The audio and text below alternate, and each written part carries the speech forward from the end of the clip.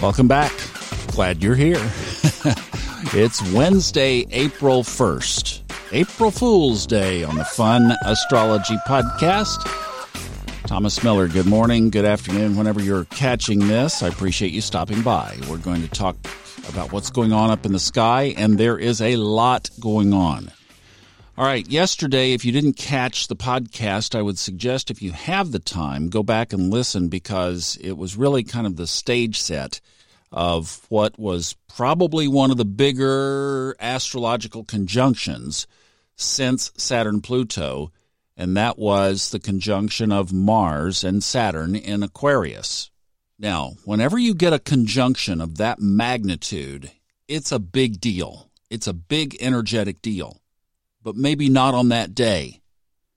So this is where I was saying, and as I think we just have to stay in the observer mode. So the question you could ask is, have we mostly experienced the waxing of that conjunction? In other words, the last 2 weeks or so leading up to it. Or is it a trip of the domino, and we're going to see some of the after effects in the weeks ahead? That one I will leave up to prognosticators and forecasters far more experienced than I to deal with that one. I'll just watch and wait, and we'll see. But it could be either one. Or it could be, like I've been saying, that the macro energy is just so powerful that more micro form gets kind of swept along with the current. And actually, I spent quite a bit of time yesterday reviewing a number of other events around all of this that I'm not going to go into right now, but it looks like the macro is even bigger than I thought. So it very well could be that a Mars-Saturn conjunction, even as ominous as you might think that would be, might just be overshadowed by the magnitude of the bigger picture. But we do have several other things happening this week. This is a really busy week. So today, the moon is in first quarter, and the moon today is in Cancer, about 14 degrees. So it moves into Leo tomorrow at 2:25 p.m. Now, these times are all in Eastern time zone, so if you're fairly new to the podcast, thanks for joining us. Usually give the times in Eastern time, and then everybody can back them up from there. Now, another big planetary change is Venus steps out of its home sign Taurus into Gemini on Friday. That'll happen at 1:02 p.m. Eastern. Now, the other big thing on Friday is another big day because Mercury conjuncts Neptune in Pisces. That will happen at 9:15 p.m. Neptune today is at 19 degrees. Mercury is at 16, so that's the gap that will be closed, about 3¼ degrees. So we have the moon moving into Leo, we have Venus moving into Gemini, and then we have Mercury conjuncting Neptune. Now, Neptune rules Pisces, but Mercury, according to ancient astrology now, Mercury is in detriment in Pisces. So it ain't happy. There again, macro, micro. Is Mercury's unhappiness in Pisces, which otherwise might show up in bigger and more prominent ways, just being overshadowed and flowing down the river and really isn't able to express itself as normal? Or does it fold into the whole picture of what we've been experiencing? These are astrological questions that we can grapple with. And if it's not completely overshadowed, then what does that energetic alignment look like for us?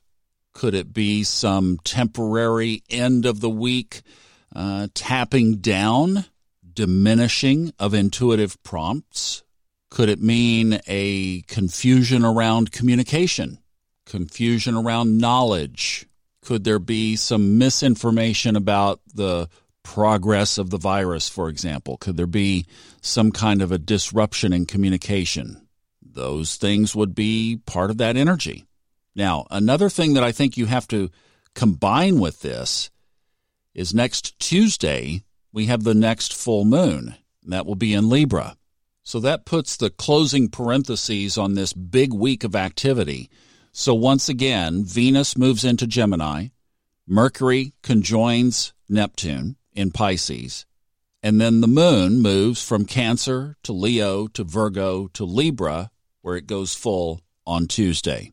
Also next Tuesday, on the day of the full moon, Mars squares Uranus. Remember, we talked about that with Mars having moved into Aquarius, that it was going to move faster. It takes 6 weeks to go through a sign approximately.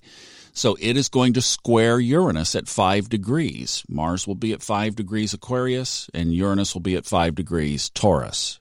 So there again, do we get all excited about that with Mars squaring Uranus on a day that the that the moon is full in Libra? Or do we just realize that all of these things are basically in the flow of a much bigger picture? One of the things that I've come away with, that I will leave you with here, is that just a calm reassurance that even through the turbulence, the same promise of Saturn-Pluto holds true. And that is that what is on the other side of this is going to be oh so much better. We just have to get across the bridge. And that's where we are right now.